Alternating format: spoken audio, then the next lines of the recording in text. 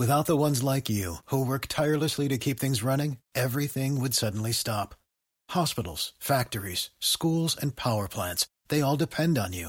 No matter the weather, emergency, or time of day, you're the ones who get it done. At Grainger, we're here for you with professional-grade industrial supplies. Count on real-time product availability and fast delivery. Call, click Grainger.com, or just stop by. Grainger, for the ones who get it done. More than 800 migrants have been told to leave New York City shelters since last week under the mayor's new 60-day rule. It's Thursday, August 3rd, and this is your New York Daily News.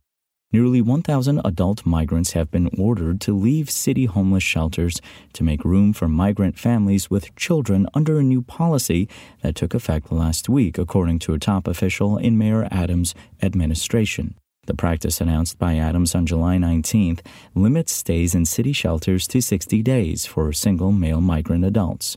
After the 60-day window, impacted individuals need to vacate their beds but can go to the city's arrival center at Midtown Manhattan's Roosevelt Hotel to apply for placement in another shelter if they haven't managed to find alternative housing on their own. Since the policy started being enforced July 26th, more than 800 asylum seekers living in city shelters have received notices informing them they have to give up their beds, Deputy Mayor for Health and Human Services Ann Williams-Isom said Wednesday. Williams-Isom, who's spearheading the Adams administration's response to the city's spiraling migrant crisis, touted the policy as a success because she said it has resulted in migrants asking to be relocated to other cities.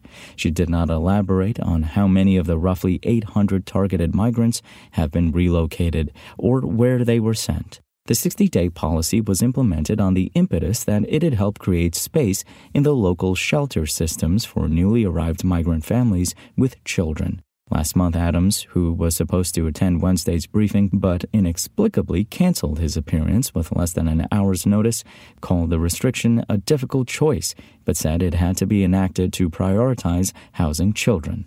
Williams-Isom's update on the policy comes as dozens of mostly male migrants have resorted to sleeping on the sidewalks outside the Roosevelt Hotel Arrival Center. The migrants camped out in front of the Roosevelt say they've been told by municipal workers that the city's shelter and emergency housing systems are completely full and that they must wait on the street indefinitely until space becomes available. Williams-Isom stressed that the shelter stay restriction is not correlated to what's happening outside the Roosevelt because 60 days have not elapsed since it took effect. Rather, she said the Roosevelt situation is the result of the city being completely out of room, with data showing that more than 56,000 migrants are now staying in city-run shelters and emergency hotels across the 5 boroughs.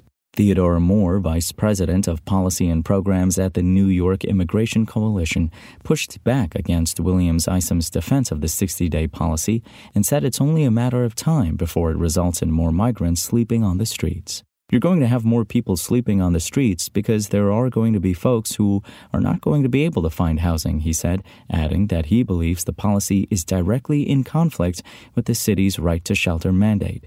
Referencing reports about the administration recently breaking up a migrant tent encampment under the Brooklyn-Queens Expressway in Brooklyn, Moore added, "But the mayor is also saying you can't live in an encampment. That is the dichotomy he has created, and you can't have it both ways." Amid the deepening migrant crisis, Adams' administration is considering housing asylum seekers on several soccer fields on Randall's Island, as first reported by the Daily News on Tuesday. The Randall's proposal comes after the administration opened a costly large-scale migrant shelter on the island last October, only to shut it down within weeks after it stood mostly empty. In a written statement, Adams held up the partnership program as an innovative model aimed at helping migrants build the American dream. "We are doing what no one else has done, coming together from all corners of our city to help our newest New Yorkers get their applications in," the mayor said. For more on the New York City migrant crisis and for the latest in city politics, visit nydailynews.com and follow us on social media at nydailynews. Thanks for listening. My name is Imran Sheikh, and we'll talk more tomorrow. Spoken Layer. Without the ones like you, who work tirelessly to keep things running, everything would suddenly stop. Hospitals, factories, schools, and power plants, they all depend on you. No matter the weather, emergency, or time of day, you're the ones who get it done. At Grainger, we're here for you with professional-grade industrial supplies. Count on real-time product availability and fast delivery. Call, click Grainger.com, or just stop by. Grainger, for the ones who get it done.